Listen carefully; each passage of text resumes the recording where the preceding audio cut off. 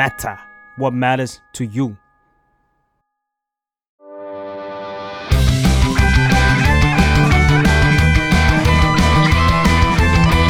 ตั้งตี้พอดแคสต์เรื่องนั้นก็ดีเกมนี้ก็มันมาเปิดตี้คุยกันซะเลย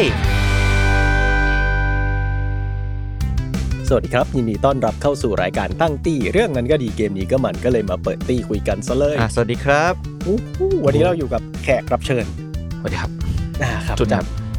คุณยุนวันนี้ผมน้ำเสียงสดใสเพราะว่าเป็นคอนเทนต์ที่เราสนุกสนาน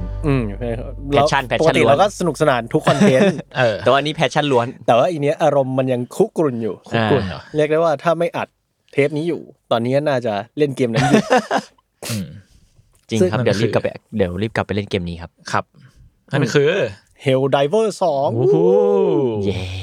ก็เรียกได้ว่าโด่งดังถ้าเกิดว่าใครมี Steam หรือว่าใครมี PlayStation เนี่ยน่าจะได้เห็นเฟรนด์ของคุณเล่นอยู่แน่นอนสักคนหนึ่งแต่ต้องเป็น PS5 นะมันไม่ปล่อยลง PS4 อ๋อเหรอคุณยศบรรพพงษ์เขาไม่เล่นกับเราเพราะว่าเขามีแค่ PS4 โอ้ยซื้อ4ยศ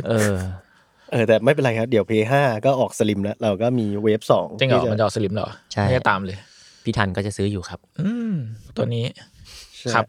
พูดถึงคนอื่นไปเรื่อยๆHelldivers 2ก็จริงๆเนี่ยอยากจะมาแนะนำกันแหละเพราะว่าจริงๆตอนนี้เห็นกระแสมาแรงมากในทุกช่องทางเลยเนาะหมายถึงว่าไม่คิดว่าจะแรงขนาดนี้นะทั้งใน YouTube ไทยและเทศแบบว่ามีแต่คนมา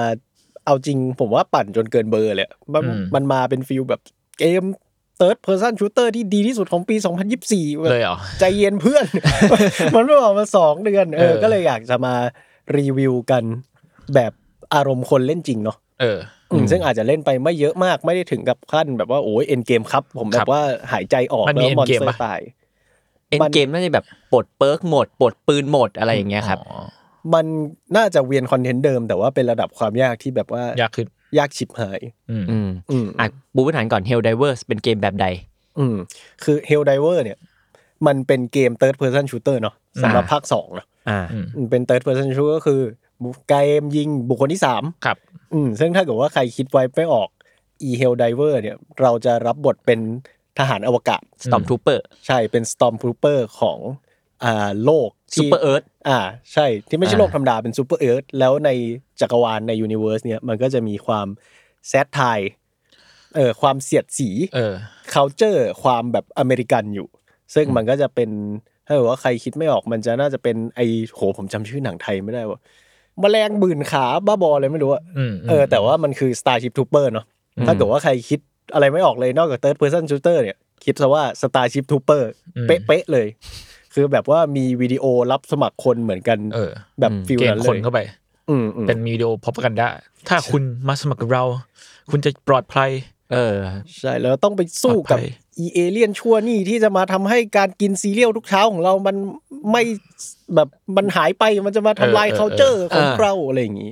ซึ่งมาช่วยเราสิแล้วจักรวาลจะสงบสุขใช่ไม่ใช่มาช่วยเราด้วยแบบว่าเราต้องไปทำให้จักรวาลสงบสุขด้วยมือเราให้ได้อะไรอย่างเงี้ยซึ่งมันก็จะมีกลิ่นนั้นอยู่ซึ่งจริงผมว่าคุณมีใครชอบไม่ชอบตรงจุดนี้ไหมที่มันเป็นไวบ์ของเกมที่มันแบบพ็อปแกนด้าจ๋าจัดจนถ้าเกิดว่าบางคนอาจจะเรียกได้ว่าออฟเฟนหรือหยีได้นะผมชอบนะผมก็แซทไทน์นั่นแหละอย่างที่คุณบอกเปิดมาคลิปนั้นมันได้ใจผมไปแล้วอะผมว่ามันกวนตีนจัดอะผมว่ามันเป็นเวนี้ดีกว่าถ้าเป็นเวจริงจังจ๋าแต่มันก็มีความแซทไทน์อย่างนี้ตั้งแต่ซีซั่น1แล้วมั้งภาคแรกเป็นท็อปวิวคล้ายๆกันวิธีการเล่นคล้ายๆกันแล้วเหมือนมันเป็นแบบเกมที่ผมเล่นแรกๆใน PS3 เลยมั้ง PS3 ป่ะวะเหมือนจะ PS3 นะใช่น่าจะเป็นเกมแบบว่าเคียงคู่กับ PlayStation มาสักพักเลยเพราะว่าเหมือนใน PS Vita ด้วยมั้งจริงเหรอใช่มันเป็นเกมเพลย์เป็นสตูดิโอ Arrowhead เป็นคนทำเนาะซึ่งอีสตูดิโอเนี้ยก็จะคลุกคลีอยู่กับค่ายเพลย์นี่แหละแล้วก็ทำเกม Isometric Top Down ก็คือเป็นเกมมองสูงๆแล้วก็แบบกด WASD ขยับตัวแล้วก็แบบว่ามีเมาส์เลือกยิงอะไรเงี้ยซึ่งจริงก็จะดังมาจากเกม Magica เหรอก็คือค่ายทำ Magica ใช่ๆซึ่ง Magica ก็จะเป็นเกมแบบว่านักเวทแล้วก็ผสมเวทแล้วก็ยิงใช่ซึ่งก็เป็นเหมือนกันท็อปวิวเหมือนกันใช่ๆเป็นท็อปวิวเหมือนกันแต่มันคือ Helldivers 1แล้วเป็น Magica ป่ะ คิดว่าน่าจะเมจิก้าก่อนแล้วเป็น Helldiver นะไม่แน่อันนี้ไม่แน่ใจเพราะอีเมจิก้าเนี่ยก็มีภาค1ภาค2หลายภาคมากและอี Arrowhead Studio นี่ก็แสบหมายถึงเขาไม่ได้แสบเพราะว่าในเซตติ้งของ Helldiver อย่างเดียวนะตอนที่มันมีเกมปล่อยออกมาแบบ Battlefield เวียดนามเลยอีนี่อยู่ดีๆก็ทำเมจิก้าเวียดนามแล้วก็ใช่แล้วก็เป็นแบบนักเวทถือปืนนู่นนี่นั่นคืออีสตูนี้มันแสบแหละผมว่าแล้วมันก็เรพรีเซนต์ออกมากับ Helldiver 2ให้แบบว่าสีสันสดใสน่าดูแต่มันทำดีมากหมายถึงรู้สึกว่าการชิฟแบบเกมเพลย์จากท็อปวิวมาเป็นแบบ third person อะไรเงี้ยใช่ๆนี่รู้สึกว่ามันเป็นเกม third person น่าจะเป็นเกมแรกของ Arrowhead ไม่แน่ใจว่าพูดไปหรือยังแต่ว่ารู้สึกว่าทำออกมาได้สุดมันหมายถึงว่าเกมเพลย์ที่เราเล่น Helldiver 1เรารู้สึกว่าอีกิมมิคของมันแต่ละอย่างนั่นก็คืออีเกมเนี้ยเวลาจะเรียกปืนหรือว่าจะเรียกแบบว่า Air Support อะไรอย่างเงี้ยมันจะต้องกดเป็นเหมือนแบบ Audition ตกแตกแล้วก็กดลงมาซึ่งมันก็จะมีความเรียกได้ว่าความฮอกในระหว่างที่เราต้องสู้ศัตรูเพราะไอ้เกมเนี้ยมันเป็นเกมแบบเป็นเกมยิงกับมอนอย่างเดียวเนาะซึ่งถ้าใครใช่ซึ่ง PVE ใช่ซึ่งถ้าใครคิดภาพไม่ออกว่าอีมอนสเตอร์เนี่ยมันเยอะและน่ากลัวขนาดไหนให้คิดฟีล Left 4 Dead เลยมันคืออย่างนั้นมันคือ Left 4 Dead ที่ถ้าคุณจะเปลี่ยนปืนคุณต้องกดปุ่ม Audition แล้วเล่นกับเพื่อน4คนมี Friendly Fire แล้วไม่ได้กดแบบ3ตัว3ตัวอาจจะมีแต่บางอันมันแบบกดที7ตัวแต่ผมว่า Friendly Fire แม่งคือคอของเกมเนี่ยการแบบที่เราต้องแบบระวังที่จะยิงโดนเพื่อนอ่ะใช่แล้วผมว่ามันเข้ากับกิมมิคความpropaganda ด้วยนะเพราะว่าจริงๆSuper Earth เนี่ยมันก็แค่หลอกเอาทหารมาใช้เป็นผักเป็นปลาแหละแล้วutility เหล่านี้มันก็คือแม่งไม่มีความ sympathy กับไอ้คนที่สั่งมาเลยเว้ยหมายถึงว่าถ้าคุณสั่งปืนกลมาแล้วมันแบบตั้งเป็นเทอร์เลตอยู่อย่างนั้นนะถ้ามีแมลงอยู่ข้างหลังปืนกลก็จะยิงคุณยับเลยเว้ยคือกูโดนปืนกลของอีอ้นตายใช่แล้วถ้าเกิดว่าเรียกรีซัพพลายเหมือนแบบว่าเกมนี้จริงๆพอทหารตายแล้วมันตายเลยแต่ว่าคนเล่นเนี่ยสามารถถูกเรียกมาใหม่ได้โดยที่ในเกมมันก็จะเป็นคนใหม่เนาะในแบบอินลอแต่จริงๆชุดมันก็คือเหมือนเราอีกคนนึงนั่นแหละซึ่งอีพอร์ตเนี่ยถ้าเราจักรจี้อยากไปทับหัวเพื่อนเล่นเพื่อนก็ตายไปเลยซึ่งผมว่ามันเข้ากับอีทีมนี่ดีว่าจริงๆอีซูเปอร์เอิร์ธหรือว่าอีบริษัทที่เราทำงานให้เนี่ยมิลิเทอรี่เนี่ยมันไม่ได้สนใจอะไรเราเลยหรือแบบมันก็มีศพเราที่เราสามารถลงมาใหม่แล้วไปเก็บศพตัวเองได้รอบนั้นมันมีรอบหนึ่งหามากเลยคือพี่ฟ้าแม่งติดบักอยู่ซอกหินผมต้องเอาปืนพกออกไปจ่อหัวลาก่อนฟ้าฟอยิงแล้วก็เรียกพี่ฟ้า number 2ออกมาจริงๆมันน่าจะมีวิธีแบบว่าวางของได้แต่ว่าตอนผมเล่นกับไอ้อ้นเนี่ยไม่รู้วิธีวางของแล้วมันเป็นเหมือนปืนที่ต้องเล่น2คนแล้วก็ต้องเป็นแบบเพื่อนใส่กระสุนแตะบามันต้องแบบไปแตะกันใช่ป่ะใช่ๆมันจะต้องแบบว่าแตะบาแล้วก็ยิงเลยอะไรอย่างเงี้ยแต่รู้สึกว่าภาคนี้แม่งแบบว่ามีแบบพวกปืนหรือแกดเจ็ตที่มันต้องใช้ด้วยกันเยอะนะใช่น่าจะเยอะขึ้นคิดผมบอกเลยเหี้ยมากปืนแบบนี้แบบใช้ยากสุดๆแต่มันแรงไหมมันคุ้มไหมจริงๆก็ไม่ค่อยเป็นแบบปาร์ตี้เกมมากกว่าอันนั้นแบบว่าโอ้เล่นกับเพื่อนแตะไหล่เร็วรีโหลดเพื่อนอะไรอย่างเงี้ยซึ่งมาจริงๆก็คือแมลงมันแบบว่า360องศาแล้วแตะไหล่กับเพื่อนก็คือเตรียมตัวตายแค่แบบให้กำลังใจเฉยๆเป็น emotional support แล้วแมลงแม่งกระโดดไกลมากคือแบบอยู่ดีแม่งพุ่งมาข้างหน้าอะไรเงี้ยแล้วโดนตีที 2-3 นาทีก็ตายละใช่ก็คือถ้าเกิดว่าคุณเล่นเกมเนี้ยแล้วกลัวว่าเกมมันจะอีซี่เกินไปไม่ต้องห่วงเลยเพราะว่าไว้มันคือมึงตายแน่นอนไม่มีใครคาดหวังให้มึงรอดมันแค่ต้องแบบเข้าอีไกรนเดอร์ไปเรื่อยแล้วก็ทำเพื่อซูเปอร์เอิร์ธแล้วระดับความยากมันน่าจะมี9ระดับมั้งตอนเนี้ยผมเล่นกับพี่ฟ้า2คนระดับ3ระดับ4อ่ะเหนื่อยจะตายแล้วใช่เยอะมากซึ่งสิ่งนั้นมันน่าจะเป็นเอ็นเกมแล้วก็เป็นคอนเทนต์ซึ่งถ้าเรามาพูดถึงความยากกันแล้วเรามาพูดถึงเกมเพลย์และโปรเกรสชั่นการแบบว่าพัฒนาตัวละครพัฒนา ID ของคุณกันดีกว่าว่าไอ้เกมนี้มันทำยังไงบ้างครับคือไอ้การเวลอัพหรือว่าการเก็บสกิลของเกมเนี้ยมันจะขึ้นอยู่กับยานหลักของคุณถ้าเกิดว่าคุณลงไปในเกมมันจะมีเหมือนเขาเรียกว่าอะไรนะไม่ใช่เทคโนโลยีเขาเรียกว่าแซมเปิลแซมเปิลไว้เก็บใช่มันจะมีแซมเปิลไว้เก็บแล้วมันแต่ละอันมันก็จะมีความสีความหายากแล้วก็ยิ่งของหายากขึ้นไปเรื่อยๆเนี่ยก็ต้องเล่นเกมที่มันความยากระดับความยากไต่ขึ้นไปเรื่อยๆเข้าใจละซึ่งอีสิ่งนั้นมันก็จะเอามาพัฒนายานของคุณซึ่งมันจะให้เป็นเหมือนพาสซีฟบัฟให้กับ อุปกรณ์ต่างๆที่คุณจะเรียกลงมามันจะเรียกเร็วขึ้นหรือว่ากระสุนมากขึ้นอะไรอย่างนี้แล้วก็คู่กับการอัปเกรดยานมันก็จะมี unlock equipment ต่างๆอย่างเช่นซึ่งสิ่งนี้มันก็จะได้มาเป็นก้อนเลยอย่างเช่นปืนใหม่เทอร์เรตตัวใหม่หรือว่า air support อันใหม่หรือว่ายานมีแบบยิงปืนแบบใหม่อะไรอย่างนี้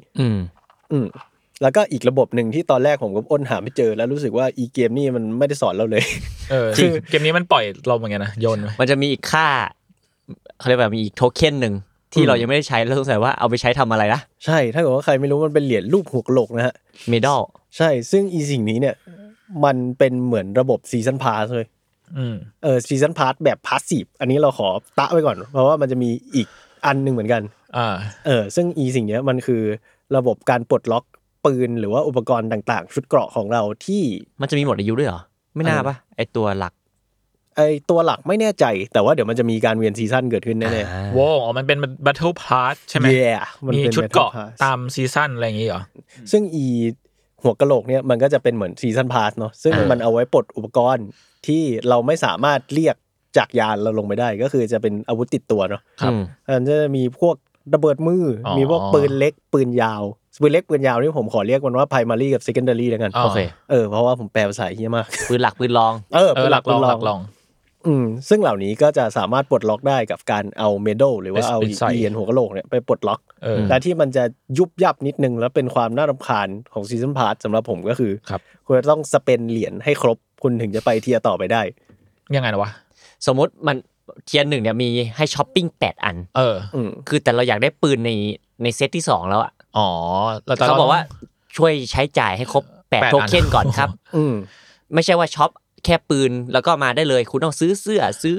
ป้ายซื้อคือต้องซื้อสิ่งที่ไม่อยากได้ด้วยซื้อ Victory Post อะไรอย่างเงี้ยคือนอกจาก Universe นี้มันจะ corporate military แล้วมันยัง consumerism อีกนะไอ้เหี้ยทุนนิยมแล้วอยากรู้ว่าอีเหรียญเนี่ยมัน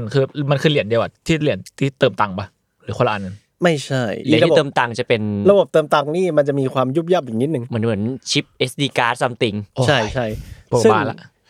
อันนี้ก็เป็นอีกตะหนึ่งสำหรับคนที่อาจจะไม่ชอบการแบบว่า pay to win แต่ซึ่งจริงๆสิ่งนี้มันก็ไม่ได้ pay to win 100% หรอกแต่ว่าคุณสามารถจ่ายตังค์เข้าไปแล้วแบบว่าชุดเกราะจะมีค่าสถานะบางอย่างที่ไม่เหมือนชุดเริ่มต้นของเราไม่ใช่มันจะมีซีซั่นพาสแยกซึ่งจะเป็นอันนี้คือของพรีเมียมเลยซึ่งคุณสามารถใช้เงินในเกมซื้อได้นะแต่คุณจะต้องไปปลดล็อกใช้เหรียญที่เราบอกกันไว้ตอนแรกไปซื้อ currency premium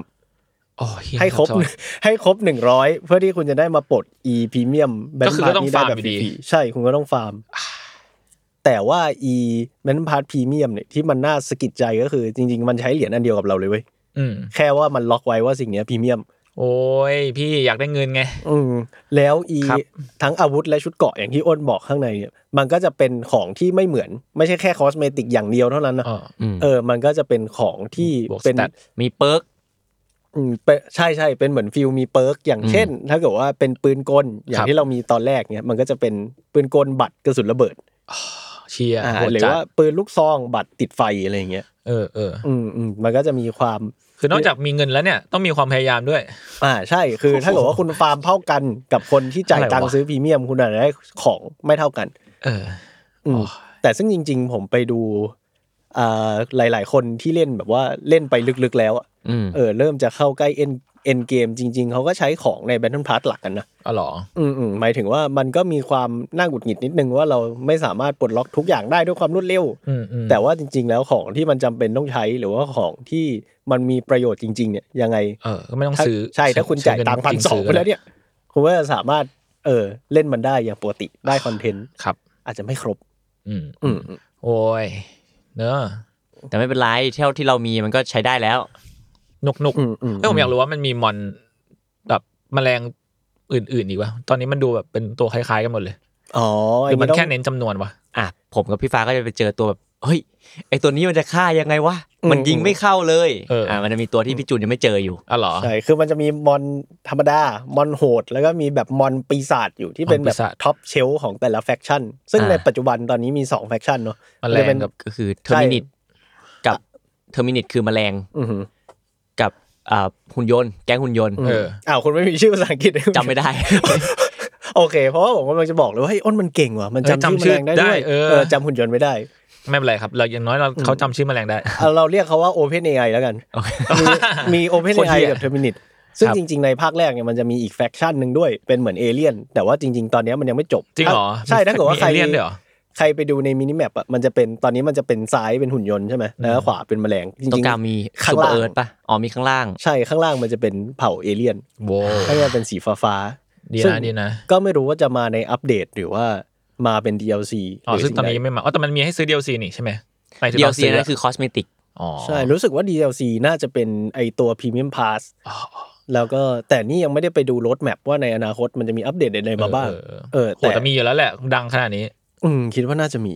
เรามาพูดถึงสิ่งนี้กันดีกว่าซึ่งจริงๆต้องบอกว่าเหมือนเดฟมันก็เป็นทีมเล็กๆนะเอาจริงๆแล้วอะไม่ได้เป็นทีมแบบ AAA ขนาดนั้นหมายถึงแบบเกมที่เขาทำแล้วว่าขนาดจำนวนคนจริงๆก็ไม่ได้อยากเรียกว่า 2A เพราะผมเคยเล่นเกม 2A มาแล้วซึ่งมันจะเป็นเดฟแบบว่า 5-6 คนแบบนับได้ด้วยมือข้างเดียว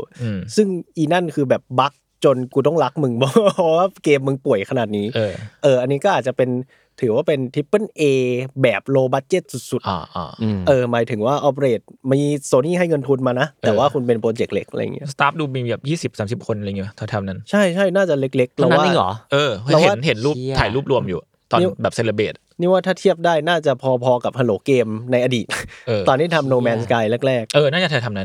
นมีความน่ารักอยู่แล้วก็มีความแบบว่าเซิร์ฟมันก็ไม่ได้แบบจุคนได้เต็มแคปขนาดนั้นโอ้ยเรื่องนี้แล้วนี่ต้องติดดอกจันไว้ให้หน่อยว่าด้วยความที่Arrowhead Studio เนี่ยถึงจะมีแบ็คกิ้งเป็น Sony เนาะเป็นคนพับบิชเป็นคนวางจำหน่ายเกมให้แต่ว่าเขาเหมือนไม่ได้เตรียมพร้อมที่เกมมันจะเข้ากระแสหลักขนาดเนี้ยผมเข้าเล่นวันที่2เข้าเล่นเกมไม่ได้ขึ้นล็อกอินลิมิตลีชplease wait to be let in ซึ่งสิ่งเนี้ยก็น่าสนใจเพราะว่าเซิร์ฟเวอร์ตอนแรกเนี่ยมันเหมือนมันมีปัญหาว่าแบบว่าคนทำเควสเสร็จแล้วแต่ว่าไม่ได้ของรางวัลอะไรเงี้ยทาง Arrowhead ก็เลยออกมาบอกว่าโอเคถ้างั้นต่อไปเนี้ยเรายังขยายเซิร์ฟไม่ได้แบบพริบตานะเราขอแคปเซิร์ฟเวอร์ไว้ก่อนเป็น 250,000 คนถ้าจำไม่ผิดซึ่งมันก็เยอะนะซึ่งก็เยอะแต่ว่าผลที่ตอบรับผลกลับมาก็คือคนทั้ง Play 5และคนใน PC เนี่ยก็แคปเหมือนเดิมคอสเพลย์ด้วยแต่ว่าความคอสเพลย์เนี่ยเราก็เข้าใจเลยนะพอเราไปเล่นจริงเพราะว่าระบบคอสเพลย์ของเกมนี้มันแบบว่ามันดีสุดหมายถึงว่ามัน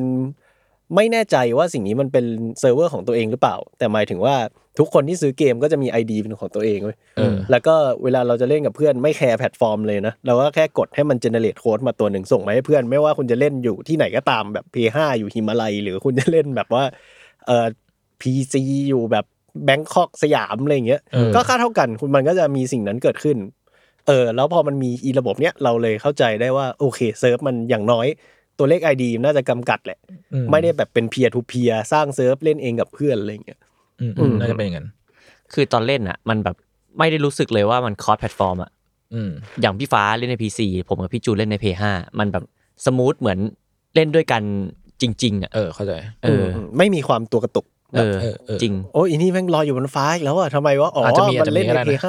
ผมว่าอาจจะมีนิดหน่อยผมว่าเกิดบ้างแต่ว่ามันไม่ได้เกิดขึ้นบ่อยอ่ะใช่นี่ว่ามันอาจจะเกิดขึ้นบ้างแต่คิดว่าไม่ได้เกิดเพราะว่าตัวเซิร์ฟเวอร์รองรับเกมไม่ดีอาจจะเกิดขึ้นเป็นรายตัวบางคนอาจจะใช้ Wi-Fi อะไรอย่างเงี้ยหรืออาจจะแบบปิงเพราะว่าคนที่จอยมาเป็นฝรั่งจาก US อะไรเงี้ยโอ้ยแต่จริงๆเราไปเล่นกับคุณฝรั่งมาก็ใช้ได้นะก็ไม่แย่แต่เกมเพลย์แบบจริงๆในอนาคตอยากให้มันมีแบบโหมดที่มันคล้ายๆกับ PUBG เนี่ยนะแบบว่าไปทำภารกิจในแมปเดียวกันแล้วก็มีสควอตอื่นเข้ามาอะไรเงี้ยก็ดีนะตอนนี้เหมือนแต่มันรอมันคือเป็นพวกเดียวกันไงแม่งเลยแบบแต่ผมคิดว่ามี PVP เนี่ยน่าจะยากจนถึงเป็นไปไม่ได้เลยเข้าใจด้วยระบบการเพลย์ด้วยมั้งใช่ๆแต่ว่าจริงๆระบบเกมมันแบบหน้ามันไส้อยู่นะหมายถึงแบบอุ้ยถ้ายิงกันได้แล้วไปสู้กับทีมอื่นเนี่ยสนุกอยู่นะแต่เข้าใจว่าน่าจะยากสำหรับสตูดิโอนี้อาจจะถูกดีไซน์มาเพื่อ PVE แหละแต่ถ้าสมมติว่ามันมีจริงๆก็อาจจะเป็นอีกโหมดที่ถูกจำกัดบางอย่างลงไปอีกอะไรเงี้ยอย่างมันไม่มีเกมแบบเมื่อก่อนเล่นอะไรวะจำไม่ได้อะพวกเกมแนวๆนี้แหละแล้วก็แบบว่า มันก็มีโหมดพิเศษแยกเล่นแล้วก็ต้องถูกลดแคปมาอะไรเงี้ยเหมือนแบบวอลคราฟเล่นกับเพื่อนตอนแรกอาจจะไม่ได้ตีกันเองแต่ว่าเราแบบว่าเราโหลดดอทมาแล้วก็ตีกันครับมีอะไรไหมซึ่ง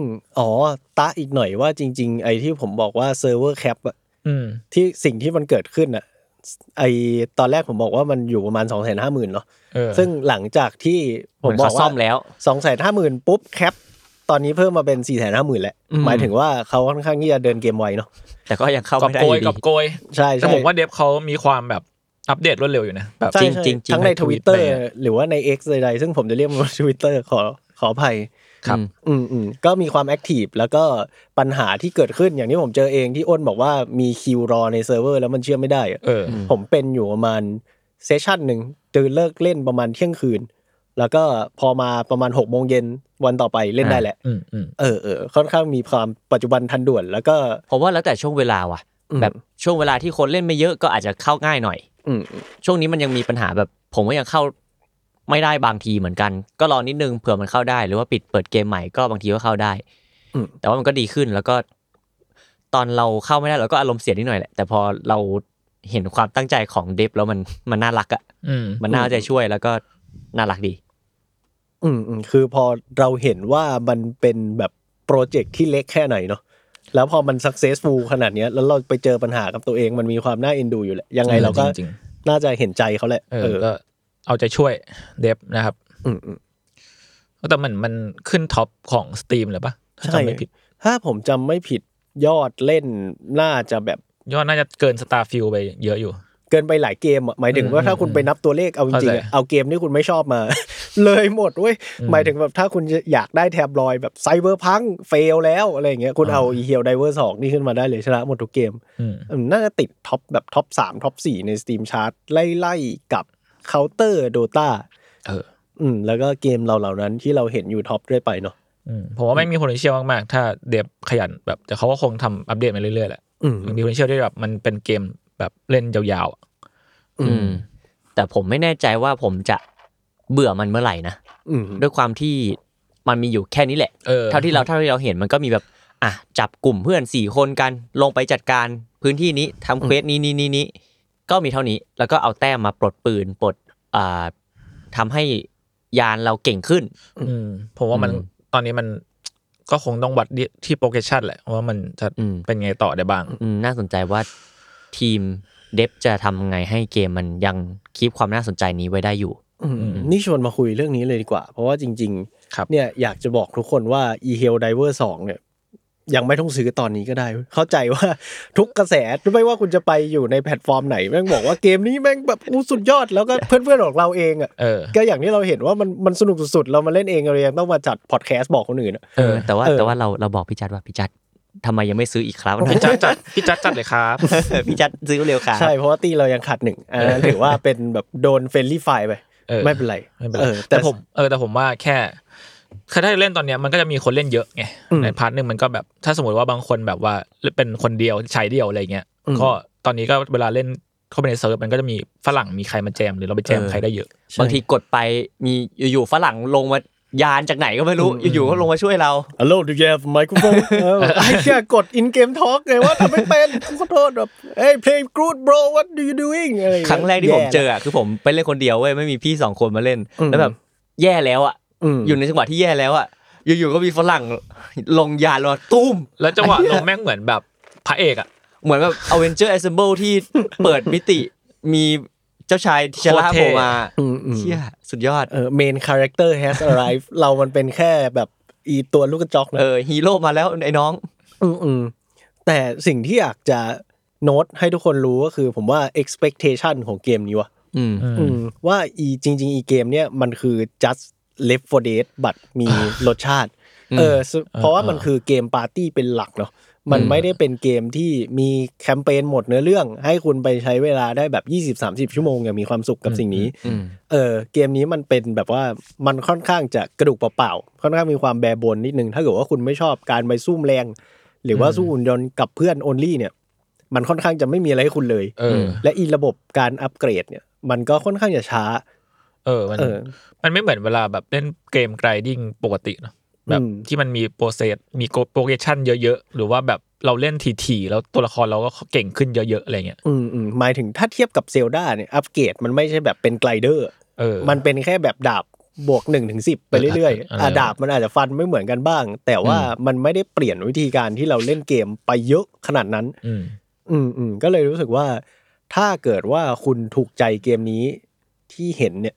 จริงๆยังไม่ต้องรอซื้อราคาเต็มก็ได้เพราะผมรู้สึกว่าอีเกมนี้มันเป็นปาร์ตี้เกมจัดแล้วก็เห็นได้จากภาคหนึ่งว่าเดี๋ยวอีกอนาคตเดี๋ยวก็ลดใช่เดี๋ยวมันก็ลดแล้วก็ถ้าเกิดว่าไม่มีตี้ตอนนี้เลยเนี่ยต้องรีบใช่อย่างที่จะบอกคือ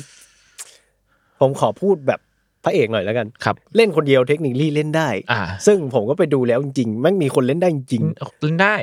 เล่นได้โซโล่แต่ว่าคุณจะต้องมีโนว์ฮาวเยอะมากในระบบเกมซึ่งจริงอีการเล่นเกมแบบ e-sport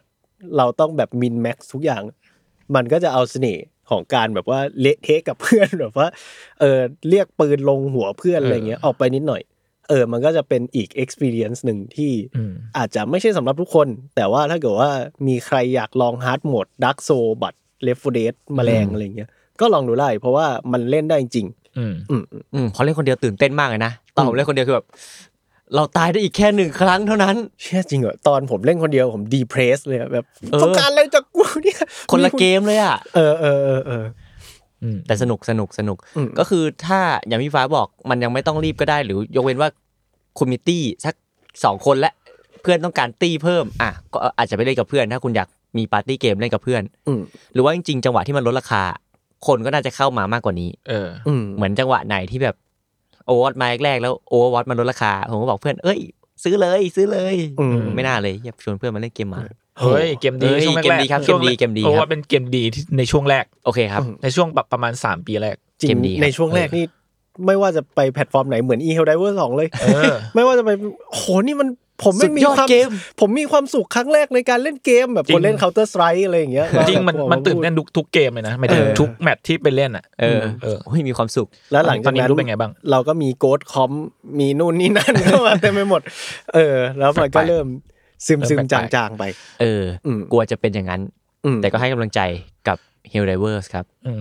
แต่ถ้าใครอยากเล่นเลยมันก็ดีหมายถึงว่าราคาเกมมันก็ไม่ได้แพงเท่าพวกเกมแบบหลัก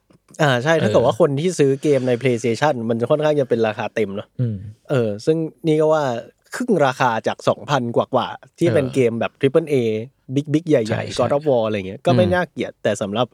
คนที่เล่นใน Steam มันลดเยอะอย่างเงี้ยซึ่งเกมมันแบบซึ่งราคามันเท่ากันปะเท่ากันใช่เท่ากันเป๊ะประมาณ 1,290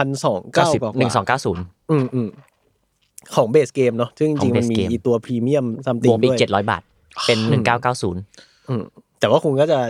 ตัวตึงได้เลยเข้าไปปุ๊บมีปืนยิงเปิดแฟชั่นเลยเดินลงไปแบบเท่แต่ผมชอบการที่มันเป็นเกมที่มันมีคัสตอมไมซ์แต่ว่าเราไม่เห็นหน้าตัวเองเราไม่เห็นตัวละครตัวเองข้างในว่าหน้า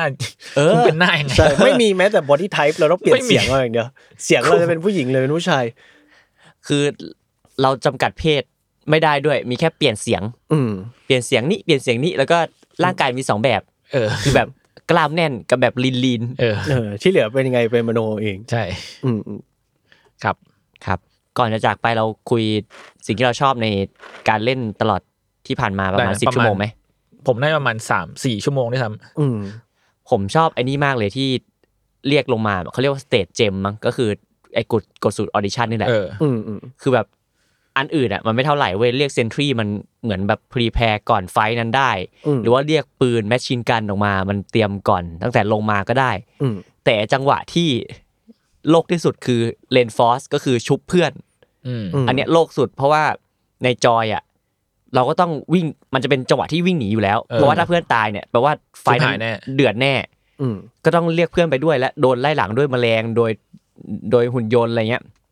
แล้วผมก็ต้องวิ่งไปด้วยแล้วแบบผมก็ต้องเอามือขวาที่จับจอยในแถบขวาเข้ามากดดีแพดทางซ้าย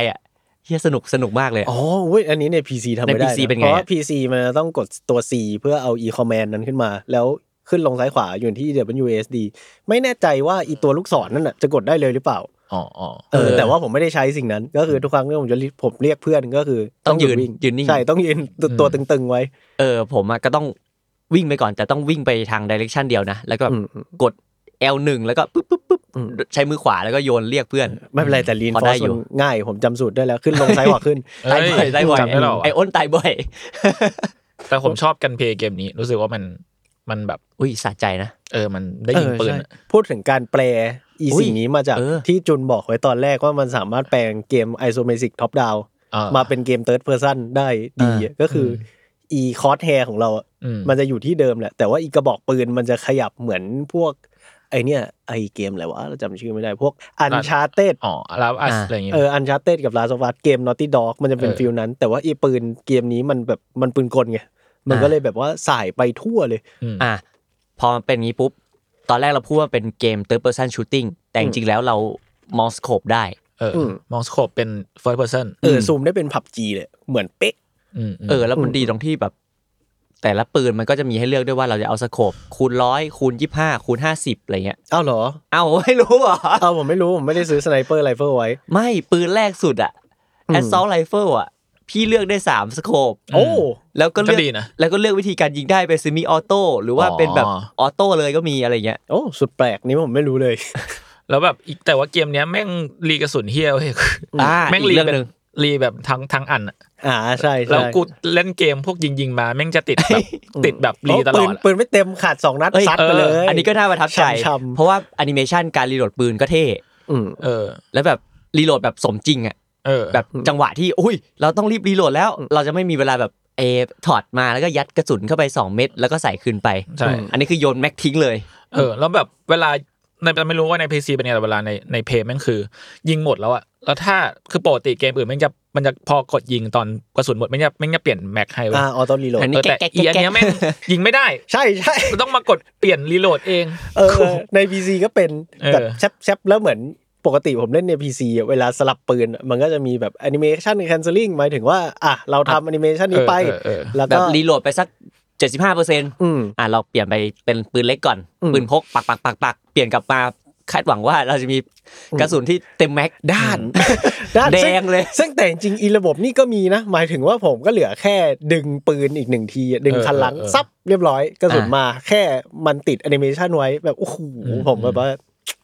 เขาใส่ใจเรียกว่า Arrowhead Studio ใส่ใจกับสิ่งเล็กๆน้อยๆแล้วกันเนาะเพราะว่าเขาทำได้ดีในการเพราะว่าพอเป็นท็อปแล้วอ่ะเราไม่ได้คือการเพย์แม่งจะเป็นอีกแบบเลยอ่ะหมายถึงเราคือพอเป็นท็อปแล้วเราไม่ได้แคร์ว่าเราต้องมาเล็งเลยเพราะว่าเราแค่เลื่อนเมาส์มันก็ยิงโดนแล้วเนี่ยอันนี้แม่งแบบเป็นอีกแบบอ่ะแต่ว่าผมไปลองแล้วลูกซองไม่ได้คิดอย่างนั้นลูกซองยัดเป็นเม็ดแต่ว่าตอนนี้ถึงแม้ว่าจำนวนคนเล่นจะเยอะจนล้นเซิร์ฟครับแต่ว่าผมยังเจอสิ่งนี้อยู่ว่าผมหาตี้เล่นไม่ได้เวลาแมทช์เมคที่เกมสร้างมาให้นะไม่รู้ว่ามันอาจจะเป็นเพราะว่าทุกคนที่เล่นในตอนนี้เล่นกับเพื่อนแล้วก็ไม่ได้สนใจระบบ SOS หรือเปล่าจริงเพราะจริงๆเวลาเราสร้างห้องเราเหมือนจะต้องกดเปิดห้องในเกมด้วยก็คือเรียก AirDrop มานี่แหละเป็น SOS Beacon ใช่ก็คือต้องเอาสิ่งนั้นมาวางมันจะถึงจะมีคนนอกเข้าได้เหมือนเปิดเกมให้เป็น Public ไม่แต่ว่าไอ้รอบที่ฝรั่งฮีโร่ลงมาช่วยผมผมไม่ได้ SOS Beacon เว้ยเหรอมันสุ่มๆยังไงก็ไม่รู้เลยผมยังงงระบบนี้อยู่เหมือนกันว่าเราลองกด Quick Play ไปมันก็ไม่มีห้องให้เราเล่นหรือว่าเรากดเริ่มไปเดี๋ยวนี้ผมก็ไม่เจอคนโผล่มาแล้วนะในวันแรกๆยังเจออยู่แต่ว่าตอนนี้ไม่ได้เจอแล้วก็เลยแบบโซโล่คนเดียวเงา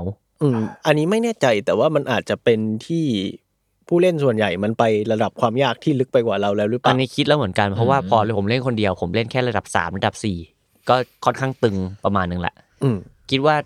เขาน่าจะไม่มาโผล่ตรงนี้กันมั้งไม่แน่ใจเหมือนกันเขาอาจจะเลยเราไปไกลแล้วอะไรประมาณนั้นครับครับก็จริงๆมันก็น่าจะจัดการให้ดีขึ้นได้แหละเดี๋ยวรอดูอนาคตกับเรื่องนี้เหมือนกันรวบยอดอีกหน่อยถ้าเกิดว่าจากสิ่งที่ผมบอกไปต้นเทปเบสหรือเปล่า Helldivers นี่มันเป็น Best Third Person Shooter of 2022หรือเปล่าถ้าเกิดว่าท้ายปีนี้เรากลับมา Game of the Year คุณจะนึกถึงสิ่งนี้ปะผมว่าลุ้น Multiplayer Best Multiplayer เกมนี้ปีนี้ได้ก็คิดไงเหมือนกันที่แต่ไม่แน่ใจว่ะต้องรอดูไปอีกเพราะตอนนี้รู้สึกว่าเกมหมายถึงว่าถ้าเทียบกับความไฮมันก็สำหรับกูคือมันก็โอเวอร์เรทไปหน่อยนึงตอนนี้ผมก็กลัวสิ่งนั้นว่าความไฮป์มันกินหัวเราทุกคนไปหรือเปล่าเพราะจริงๆเกมมันสนุกแน่นอนอยู่แล้วแหละแต่เรามีความรู้สึกว่าไม่รู้ว่ามันสนุก ในขนาดที่ว่าเกมนี้มันช่าง perfectly design มาให้เราได้ enjoy ความสนุกอย่างนี้สุดๆไปเลยว่ะหรือว่าเรากำลังแบบว่าเรียกได้ว่าโรแมนติกกับกิมมิคแบบการกดออดิชั่นแล้วก็ความไวป่วงของเกมที่ by design มันทำให้เราตายเยอะๆกันอยู่หรือเปล่าต้องรอดูระยะยาวอีกหน่อยแต่คิดว่าปีนี้ก็ดูเป็นปีที่มีเกมเยอะไหมวะมันดูเป็นปีทำเกมนะหมายถึงว่าผมว่าปีนี้ปีคูลดาวน์ถ้าเกิดว่ามันจะมีเกมแบบ hidden gem อย่างนี้ที่จะเปรี้ยงป้างออกมาต้องมาปีนี้แหละเพราะว่าเดี๋ยวอีกในอนาคตข้างหน้าถ้าหมดสิ้นปีนี้ไปอ่ะมันก็จะมีกระแส GTA 6นู่นนี่นั่นมาเต็มไปหมดแล้วผมว่าจริงๆ GTA 6อย่างเดียวพอเลยไม่ว่าเล่นได้ทั้งปีกูว่าเราจะเจอ 6M มั้ยเขาจะเปิดเซิร์ฟเวอร์แทน 5M มั้ยเป็นไปได้แต่ว่าผมว่าอาจจะต้องใช้เวลาหน่อยแต่ผมว่ามีชัวร์มันมีพวกแบบคนเล่นคือ 5M ในไทยมันก็ยังคิดอยู่ไงสำหรับผมนะมันก็คงมีคนเล่นแบบอะไรอพยพจาก5ไป6อยู่แต่ว่าคงต้องรอให้บางแบบหลายอย่างนิ่งก่อนมั้งในการทำเซิร์ฟเลยผมลืมไปว่าสิ่งนี้มันจะยังไม่ลง PC น่าต้องรอไปอีกหลายปีใช่ๆๆชาว 6M ก็รอไปก่อนนะครับรอดูว่าปีนี้จะมีเกมอะไรบ้างเพราะเดือนหน้ามีไฟนอลมั้งใช่สิ้นเดือนนี้มี Final Fantasy 7 Rebirth เกิดใหม่แล้วแต่เขารีเมคไปแล้วรอบนึงคราวนี้เขาเกิดแหละเพราะว่าออกมาจากมิดการ์ดใช่มั้ยมันชื่อเป็นภาค2เป็นแผ่น2คือไฟนอลมี7มันไฟนอล7มี3แผ่นมั้งอันนี้เพิ่งแผ่น2ครับผมก็พยายามเล่นอยู่แต่ว่าโดนเกมนี้เข้าแทรกไปก่อนครับเรียกว่าทำงานที่อยู่ข้างหน้าก่อนแต่กูมีเกมดองไปเยอะมากเลยว่ะใช่คนเล่นเลมแนนกันจบยังฮะจริงๆผมก็เทคนิคลี่เล่นไม่จบนะยังฟาร์มไม่ถึงไหนเลยเลมแนน2 Border Gate ยังไม่จบล่าสุดก็คือ Persona 3เอาคนซื้อด้วยเหรอ Persona 3ครับไม่เป็นไรครับเพราะว่า Border Gate เนี่ยผมหมักเป็นไวน์เลยเดี๋ยวมากินอีก20ปีก็คงยังอร่อยค่อยๆเล่นวิสกี้ก็กินเล่นร็อกโอ้ P5 ผมพังก่อนแต่ผมทีมันเป็น Witcher 3 Witcher 3ผมเล่นก่อนเล่นจบใช้เวลาประมาณ2ปีแต่แบบค่อยๆเล่นไปได้ถูกต้องใช้เวลา2ปีกับ Witcher ก็น่าจะเป็นเกมที่เราคอนเทนต์ไปฝากไว้ได้ก็ประมาณนี้แล้วก็สำหรับส่วนตัวของผมอยากจะบอกทุกคนว่าเกมเนี้ยมันสนุกจริงๆแล้วพวกเราก็ยังอยู่ในมุมไฮป์กันอยู่เนาะแต่ว่าอย่างที่บอกว่าคอนเทนต์มันค่อนข้างจะบางและจริงมันก็มีแค่นี้จริงๆสำหรับคนที่เล่นภาค1มาแล้วน่าจะต้องรออัปเดตแพทใหญ่มากซึ่งสำหรับตัวทีมที่มองกันมาในเกมก่อนหน้านี้นะครับก็ไม่ได้มีแพทอะไรยิ่งใหญ่และรวดเร็วขนาดนั้นนี่คงไม่ใช่แบบ Apex 2หรืออะไรที่คุณจะไปฝากชีวิตไว้ได้ขนาดนั้นเพราะฉะนั้นถ้าเกิดว่าคุณไม่รีบยังไม่มีตี้หรือว่าแค่ enjoy กับสิ่งนี้ที่คนอื่นเล่นอยู่และยังหาตี้ไม่ได้ก็ผมว่าพักไปก่อนได้เพราะว่าเกมนี้มันน่าจะลดชัวร์แล้วก็รอมาลงคอนเทนต์ในอนาคตน่าจะได้ของเยอะกว่าได้เต็มใช่ได้คอนเทนต์เต็มครับผมตั้งตีพีนี้ก็ประมาณนี้ก็ประมาณนี้สำหรับคนที่ยังไม่มีตังค์ซื้อ Helldivers ก็ไม่เป็นไรครับเพราะว่ายิ่งหมักยิ่งดีผมว่าเกมนี้ครับผมแต่ผมว่าราคามันโอเคนะกับสเกลเกมพวกเนี้ยช่วงนี้เกมล่อ 2,000 กว่าหมดเลยมันจะ